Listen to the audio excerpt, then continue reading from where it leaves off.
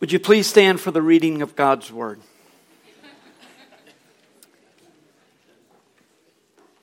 Long ago, at many times and in many ways, God spoke to our fathers by the prophets. But in these last days, He has spoken to us by His Son, whom He appointed the heir of all things, through whom also He created the world. He is the radiance of the glory of God and the exact imprint of His nature. And He upholds the universe by the word of His power. After making purification for sins, He sat down at the right hand of the Majesty on high, having become as much superior to angels as the name He has inherited is more excellent than theirs. Let's pray. Our Father, we thank You for the Savior about whom this exalted word is written. We thank You for Jesus. We lift Him up and pray that as we come to a study of a remarkable and yet difficult book in the Bible, Hebrews, that our eyes would be open to see Jesus more fully, more clearly. And may the radiance of the glory of God fall on us as the one who is fully God and fully man comes into our view. Enlarge our hearts to receive Your word in Jesus' name. Amen. Thank you. Be seated. If you have attended Grace Community Church for some time, that caught you a little bit off guard. In fact, you thought there was something up and you started laughing when I said, please stand for the reading of Scripture, because that's not where it typically comes in the sermon. Typically, I or another preacher will introduce himself, especially for those of you who are here for the first time. So if this is your first time at Grace Community Church, I want to say to you, welcome. We are delighted that you are here, having chosen to worship with us. If indeed you have come before, you know that that's what typically happens at the first. After the welcome, there are usually some introductory remarks about the passage as we sort of move towards that. Sometimes, though, before that even, we'll talk a little bit about what's going on to the service up to this point. For instance, once again, how blessed we are for the number of people who feel called to prepare our hearts for the Word by leading us in worship. It's almost as if when we're singing that we're in the very presence of God. And God designed it that way, for corporate singing to bring us into His presence, for the truth of the Word to fall on us. And I want to say this about the worship team. There was a good number up here today. We've got a couple of guys in the booth, 3 in fact in the back in the booth. But look, I want to tell you this, we don't have nearly enough people serving in the worship team. We need more to lead up here. We need more in the booth. Perhaps you would consider the Lord speaking to you. This might be one of those times where the Lord is speaking to you about talking to David Calvert and saying, hey, how can I help? I would love to be a part of the worship team. So, on most Sundays, after the speaker introduces himself, offers a greeting to the people, typically he will introduce the message and move toward the reading of the text, where we usually stand for the reading of Scripture as we did a few minutes ago. But I wanted to do it differently today because that's the way Hebrews begins. It just launches right into a sermon. So I thought, well, we'll do it that way today, and that will make a point. I mean, most of the New Testament epistles begin as our sermons usually begin. An introduction of the writer, a greeting to the people who are reading the letter. Then there are words of blessing before the writer moves on to the body of his letter. And somewhere in the body or the close, there's usually some housekeeping or talking about specific things that are going on at the church.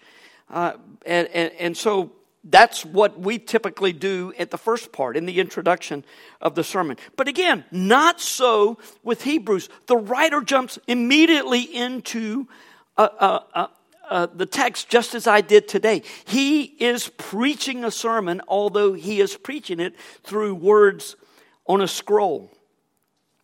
Since Hebrews is a sermon, I want to encourage you somewhere early in this series, this week would be a great time to do it, to sit down and just read Hebrews from beginning to end in one sitting. You might want to use the New Living Translation. It'll be easier to understand. By all means, at some point, use the translation that you typically use. This is the English Standard Version. A lot of you use the NIV. A lot of you use the King James Version. So go to the version you usually use, but you may want to read for the first time in the New Living Translation, which is a sort of an expanded translation. It is a translation rather than a paraphrase, but it's fairly easy to understand. I once heard about a preacher who walked up to the pulpit to deliver his sermon, and he asked the congregation to stand and to turn in their Bibles. Actually, he didn't ask them to stand. He just said, turn in your Bibles to the book of Philippians. And without another word of explanation, he just read from the beginning to the end. And then he sat down. A lot of people said it was the best sermon he ever preached. And why wouldn't it be? My goodness, it's the book of Philippians. But let me ask you this. Do you think that he truly preached a sermon when he did that? I mean, in some ways, absolutely. It was a powerful word. It was God's word, in fact. On the other hand, it was not a sermon in the classic sense. You could more accurately say that he was reading a sermon that was initially presented in letter form. The way that sermons were preached in the first century too, followed a pattern that we find in Nehemiah 8. Verses 5 to 8. Look at this. And Ezra opened the book in the sight of all the people, for he was above all the people, just elevated like I am here, slightly elevated here. He was above all the people. Doesn't mean he was superior, just means his position. And as he opened it, all the people stood. By the way, most likely Ezra was sitting. How would you like to do the sermon that way? Sometimes I hear people say, well, I don't like that church. The preacher was sitting on a stool. Well, that's the way they did it in the first century. And the people stood. And we also learn in Ezra that they stood in pouring rain as the word was preached. So the next time it's raining, again, just to get a feel for it, we'll go outside. I'll sit down. You stand up and I'll just preach, okay? So, verse 6, Ezra blessed the Lord, the great God, and all the people answered, Amen, Amen. The only time I get that is if, I say we're closing the service early today. Lifting up their hands, and they bowed their hearts, they bowed their heads and worshiped the Lord with their faces to the ground. Hearts would be as accurate. They bowed their heads and they bowed their hearts and worshiped the Lord with their faces to the ground. Also, and then he gives a long list of Levites, others of the Levites helped the people to understand the law while the people remained in their places. They read from the book, from the law of God clearly, and they gave the sense so that the people understood the reading. That's what a sermon is. You read the text and then you say, this is what it means. That's the way Paul's letters were intended, for people to discuss them and to think about them. Paul would use little snippets of hymns in his letters, and they were intended for people to digest and to think about in community. The proclamation in first century synagogue worship was pretty much the pattern that Ezra established when he preached to the people. Think about it. That's the pattern we find in Luke 4 when Jesus is in the synagogue at Nazareth. He read the word and then he commented on it. And his comments got him in a lot of trouble because he was reading from Isaiah 60 or 60, I think it is. And he said, this day, he was talking about the Messiah. He said, this day, this prophecy is fulfilled in your sight. I'm the one this is talking about. And people didn't like it, and so they stoned him. Also, when Paul and Barnabas were in the synagogue at Antioch of Pisidia, they the word was read, and then they said, brothers, do you have a word of encouragement for us? We can see that you're preachers. We can see that you're ones who proclaim the word. Do you have a word for us? And then they shared Jesus from the Old Testament scriptures. The book of Hebrews was written in the manner of a first century synagogue sermon, although it did read like a letter at the very end. It's been said that Hebrews was a sermon with Psalm 110 as its primary text because it's used 4 times. Lots of scripture in the book of Hebrews. Hebrews is one of those awesome books that takes us all over scripture. There are certain ones that do that. Acts does that. Genesis does that. The Psalms do that. Certain books, a lot of the Gospels, take us all over scripture so you get to learn not only about that particular book, but you understand how scripture works as a whole. If you're wondering at this point when we're going to get to our text, let me assure you that we're going to spend time today in the first 4 verses, and then also next week we're going to break down those 4 verses which are so important. But there is probably more work to do with introducing the book of Hebrews than there is almost any book in the Bible except for the Psalms, maybe Revelation, possibly Genesis, although I doubt you would need to do as much introductory work for Genesis. So it's very important that we understand these foundational things about Hebrews so that we can really move forward. So let's take a little time and think about the book of Hebrews, which was a sermon accompanied by an exposition of the passages of the Old Testament passages that were shared and how they pointed to Jesus and how Jesus fulfilled all the law and was the perfect sacrifice. Why did the author of Hebrews use so much Old Testament scripture? And why do I keep calling him the author rather than using his name? Well, about the author. Here we go.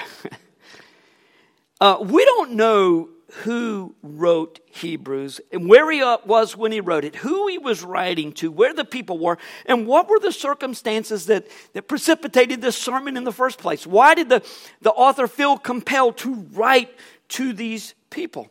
It was accepted very early in church history, the book of Hebrews was, as divinely inspired scripture.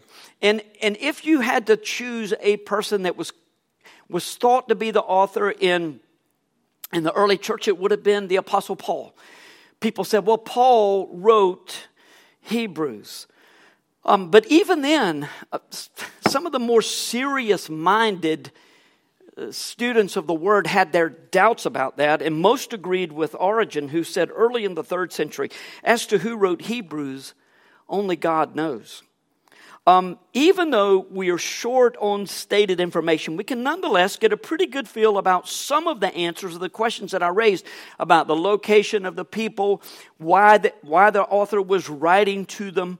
But probably the most difficult question is to nail down is, who is the author? And look, some of you are going to disagree with me, and that's okay. We talked in our Grace Connection class this morning. There are some things that we hold with the closed fist, like the Trinity, the virgin birth of Jesus, and salvation by grace through faith. And there are a lot of things that are in the open hand that we keep in open hand, like the use of spiritual gifts. Are they all in use, and how are they to be used? Second coming of Christ is here. Exactly how it's going to be at the end times is here. People have disagreed through the years within the camp of orthodoxy. What do you think the authorship of Hebrews is? Here or here? It's big time here. It just, like I say, from the very earliest days, this was considered to be the Word of God. I am certain that some of you are convinced that Paul was the author, and I don't want to pick a fight, but I want to give you a few things to think about, because people are going to say, who wrote the book of Hebrews? There are 13 epistles or letters that are attributed to Paul, several of which were written to churches and several of which were written to friends, and they all begin with the same word. Do you know what that word is? Paul.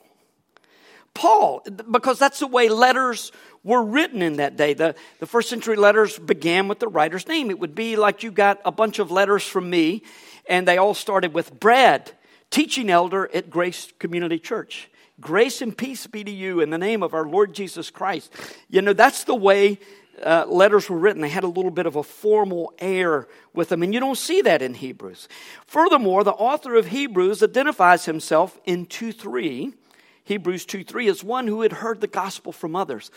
Paul made it crystal clear in the book of Galatians, verses 11 and 12, chapter 1, that he didn't hear the gospel from man. He heard it directly from Jesus.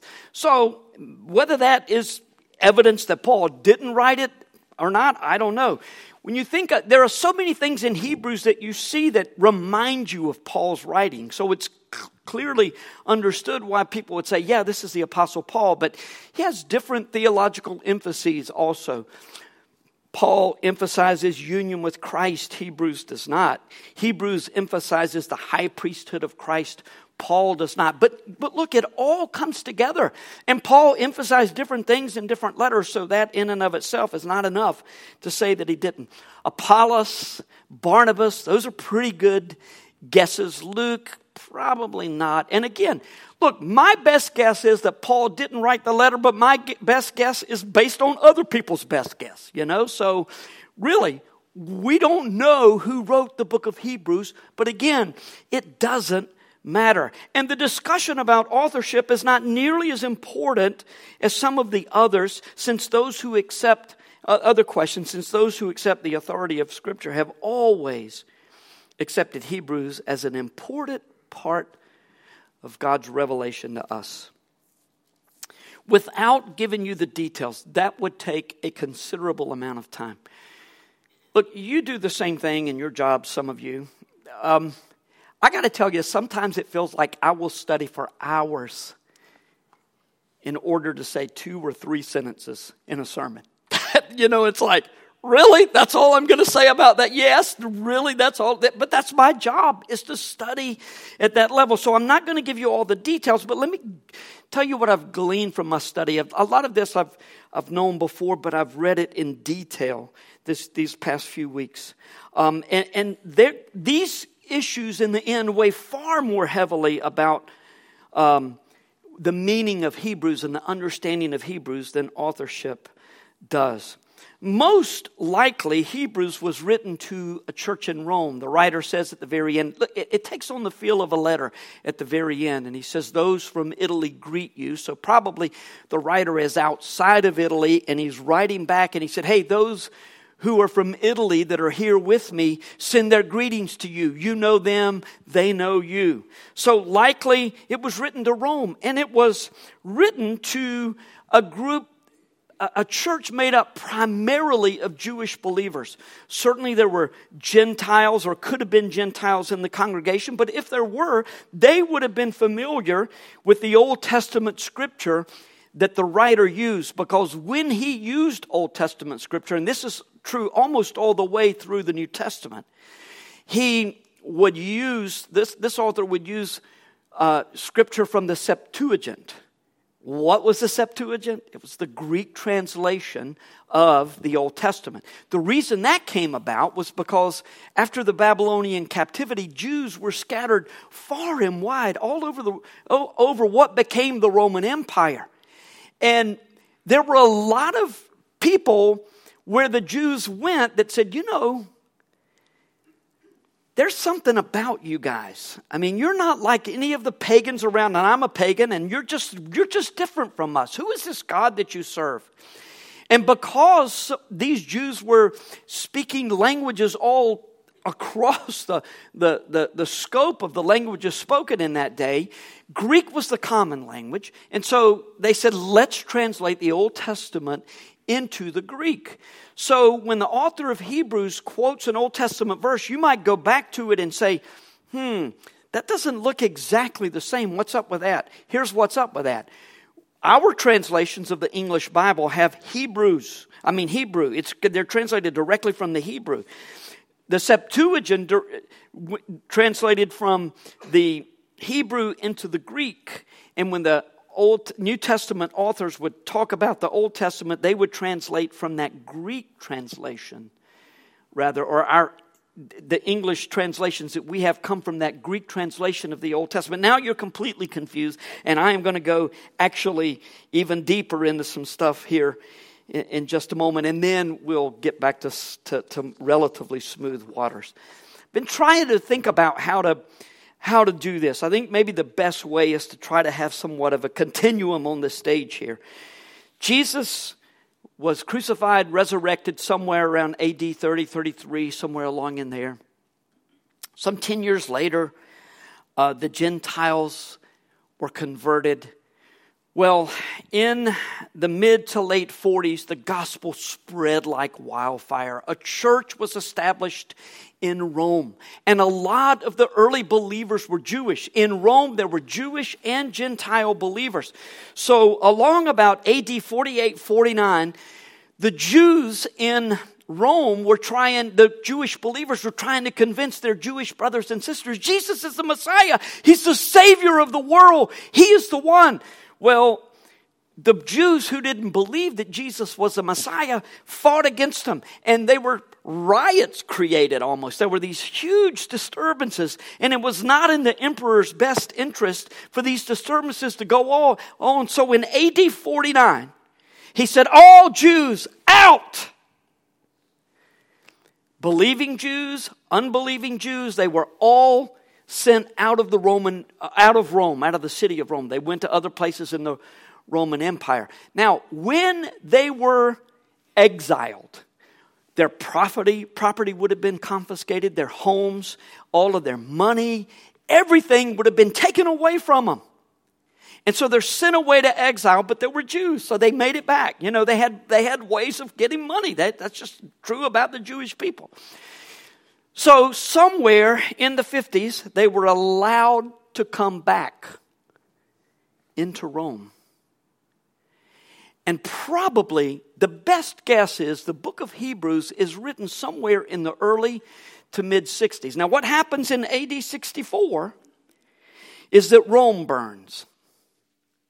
And Nero is blamed for caring less. That, you know, of course, the popular idea is that he fiddled while Rome burned. And certainly there were people who said he sang about the destruction of Rome. He was a bit crazy. But Nero said, I've got to shift the blame. Who can I blame? Christians. They were the one that caused the mess back in 49, now that I've done a little investigation. And Jews are despised, but Christians are absolutely detested. And so he ordered persecution, and from AD 64 on, martyrdom became part of the experience of being a believer. So does all of that make sense? The book of Hebrews was probably written right here.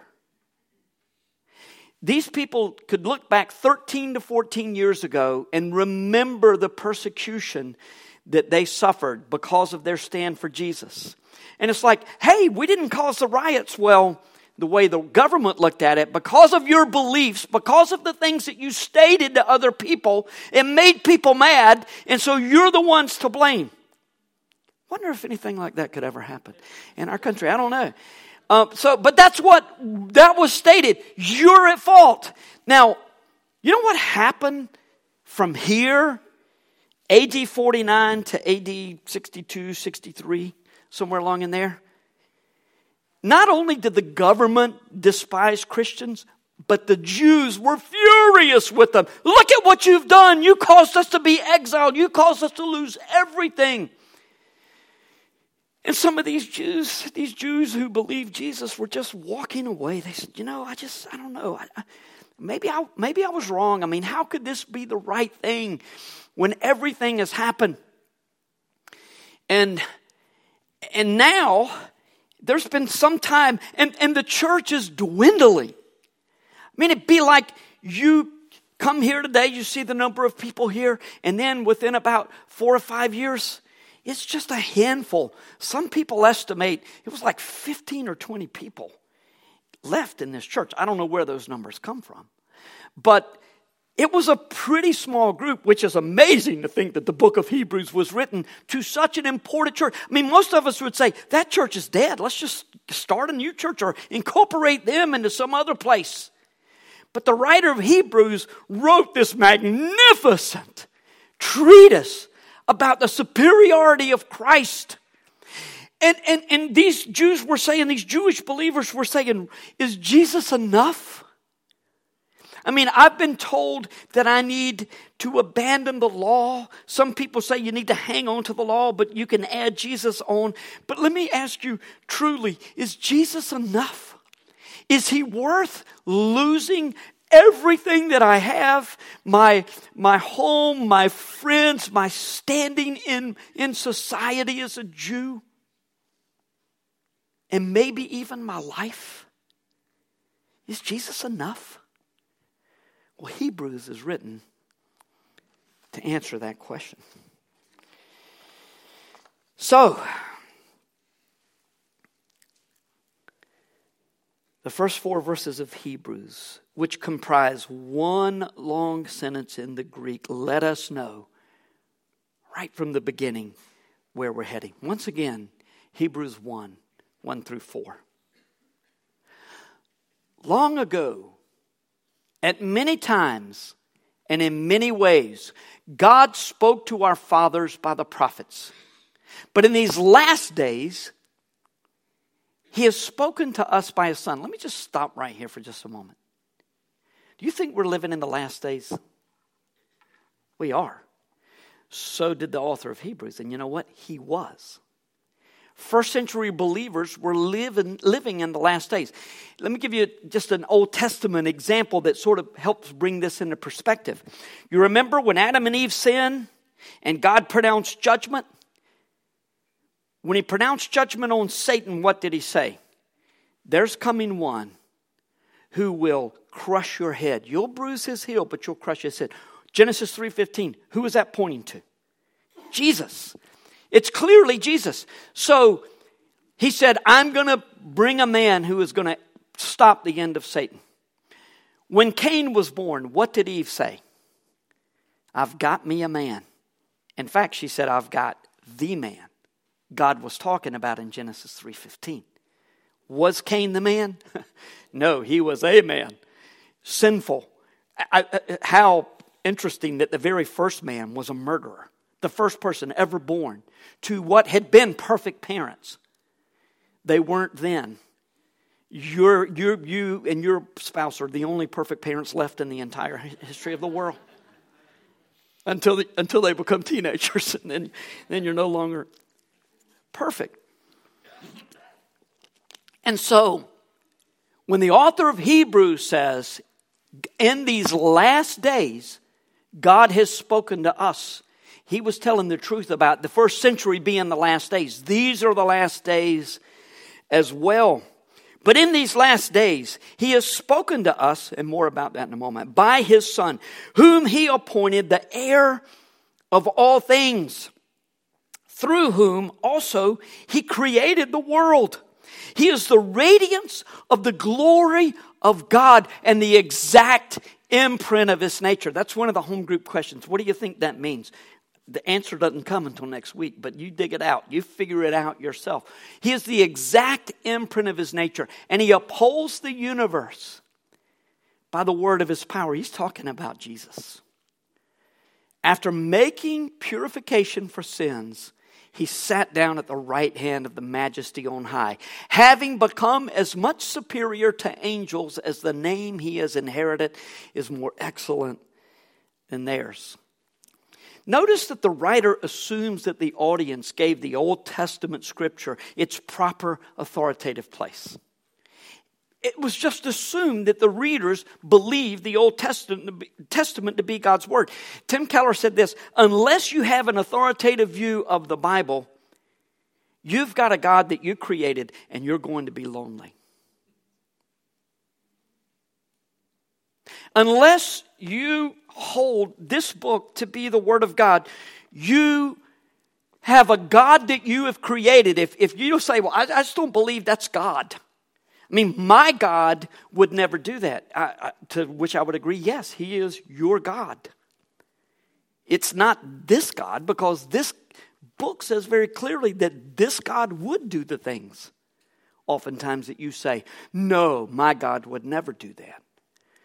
Unless you have an authoritative view of the Bible, you have a God that you have created, and you are going to be lonely. I recognize that it might not be that simple, that clear cut for some of you. I mean, if you're here at church today, or you're listening to this on a podcast, if you're listening to this sermon on a podcast, if you're skeptical of the accuracy and truth of Scripture, can I just challenge you to go into this study of Hebrews assuming that the Bible is God's Word? Suspend your unbelief long enough to give it a go with Hebrews and say, I believe, God, help me believe this. I believe that this is your word. And if at the end you find the Scripture inadequate, you can return to your doubt and skepticism. Now, you might reasonably and understandably say, how can I do that? How can I suspend my doubt to see if I believe, only to return to my doubt? Well, I'll address that question in just a few minutes. We're nearing the end of the message. In the opening words of Hebrew, the author, again, assuming the confidence that his readers had in the Old Testament, said essentially, in the past, God spoke to us through prophets who gave us the law and direct messages from God. In these last days, He has spoken to us through Jesus, who, as Creator, Sustainer of the universe, and Redeemer, is God. He didn't use those exact words, although He did when He talked about Jesus being the exact imprint of the Father's nature. Again, we get to that next week, but they knew that that's exactly what He was saying. He's the beginning, He's the middle, He's the end, He's everything. It's not that the author was saying the old was back then. Forget about it. Just don't worry about the old. We've got the new. How many times? Look, I know some of you feel way more comfortable in the New Testament than you do the Old Testament. I get that. So do I. The Old Testament is complex, and you really have to get in it if you're going to try to understand what was being said. But you have to understand that God was not saying that was then, this is now. It's not that was the story of the law. Now we've got it. That didn't work out too well. So now we've got a new story. What He was saying is Jesus is God's final word to us. He is not God's final act. I mean, God is going to judge the world. But all of that is already prophesied in His word. Jesus is God's final word to us, explained through the New Testament, which in essence is the Old Testament rewritten, understood in light of the cross. So the Old Testament is pointing to Jesus. And now that Jesus is here, we're understanding, oh, that's what He was saying all along. You've had that happen, haven't you? You read somebody's email to you, and you are fired up, hopping mad. How dare! You know, when you call them up and you say, what did you mean? And they say, oh, wait a minute. And they say something, and you're like, oh, okay. That was actually a compliment. You know, I'm sorry. I misunderstood that. Now you go back and read the email, and it's entirely different. Because the missing piece is plugged in. That's essentially what happened when Jesus was revealed. Everything became clear. In the Old Testament, the cross was concealed. In the New Testament, the cross along with the resurrection is revealed as the very centerpiece of God's plan for redeeming mankind. In the Old Testament, Jesus was anticipated. His miraculous conception, His righteous life, His sinless life, and His servant nature. Even the crucifixion is described in detail in Psalm 22 and Isaiah 53. And the meaning of it, although nobody understood it. No one anticipated the cross with the possible exception of Mary of Bethany, and that's highly unlikely, and regardless, it's a topic for another day. The book of Hebrews, and look, if all of it's just kind of swimming in your head, and maybe, hopefully it makes some sense, but get this, the book of Hebrews, as much as any book in the Bible, helps us to see that God does not have two different stories in two testaments, but he has one story. And that whole story comprises the old covenant and the new covenant, and Jesus is at the center. It's not that Jesus is a different word.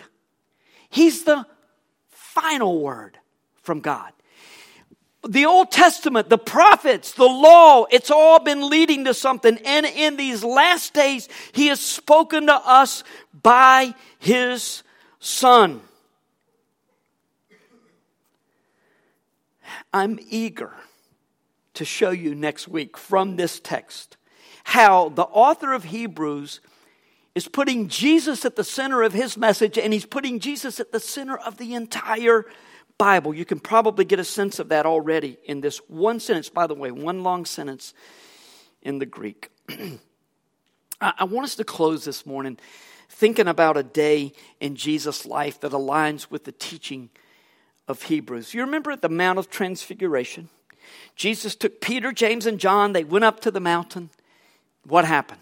There's this brilliant light, and there is Moses and Elijah talking with Jesus. The three of them are talking together.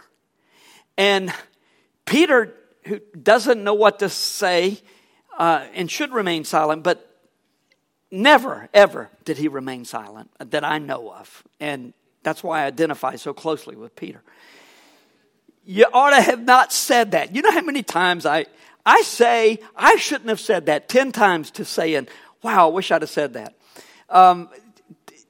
Peter says, hey, this is really cool. All three of you here, let's build a monument for each of you. And you know what happened? This voice from heaven comes, this great thick cloud. This is my beloved Son. Listen to him. As you and I would have done, Peter, James, John fall on their faces in terror. And then Jesus says, don't be afraid. Get up, let's go. You know what God was saying? Now is the time to listen to my Son. That was the time of the law. When they looked up, Moses and Elijah were gone. Jesus was there alone. When they came down off the mountain, they're trying to make sense of it.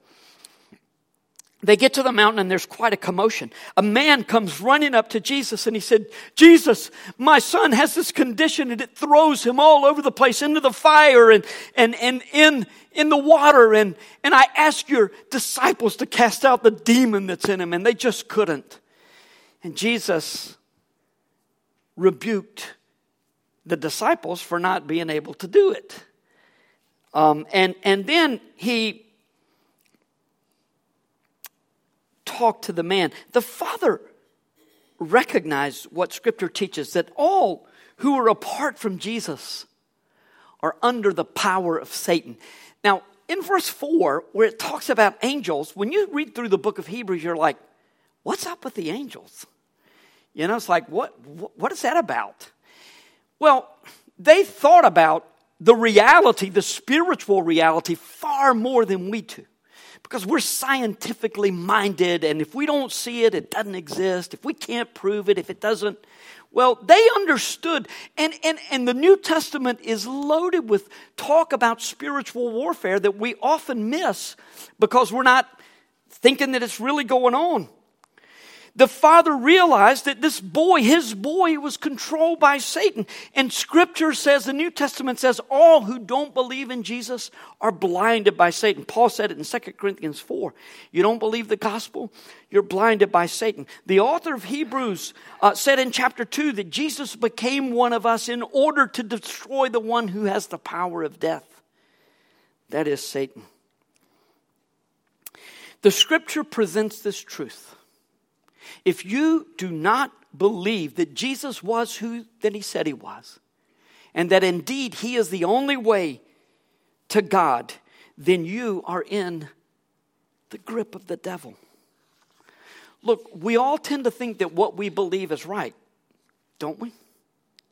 What I believe is right. That's essentially what I'm saying. I think that what I believe, based on my understanding of Scripture, is right. If you think that you're justified by your good works according to the law, then you're right. See, that's where these Hebrews were, these Jewish believers were like this. Maybe I got it wrong. I mean, how can it be right when so much has gone wrong? Maybe it is the law. And a lot of people think that way. I have to be good enough. Whether you think that, if you're a Buddhist, if you're a Muslim, a Hindu, even if you claim to be an atheist, Scripture teaches that your mind is being kept from the truth. And you're in bondage. There's so much more about war in Scripture, again, than we tend to think about. It's not that we don't acknowledge it, we just don't think about it. You don't have to believe that all those apart from Christ are under the bondage of Satan, but you should acknowledge it's what God's Word teaches. If you suspect that Jesus is indeed the way to God, and you wish you could believe it, but you just don't, then let me encourage you to consider Jesus' encounter with this desperate father who asked Jesus to heal his son. Jesus said, all things are possible to the one who believes. And the man cried out, Lord, I believe. Help me believe. That's a good prayer. And you know what? Jesus delights in answering you when you pray that prayer. If you're here today and you don't know Jesus as your Savior, and you're just trying to figure it all out, cry out to the Lord. I believe, Lord, help me believe. If He doesn't take the blinders off of your eyes, you've got no hope. But you are given the privilege of saying, help me, Lord. He loves to respond to that prayer. And speaking of prayer, let's pray.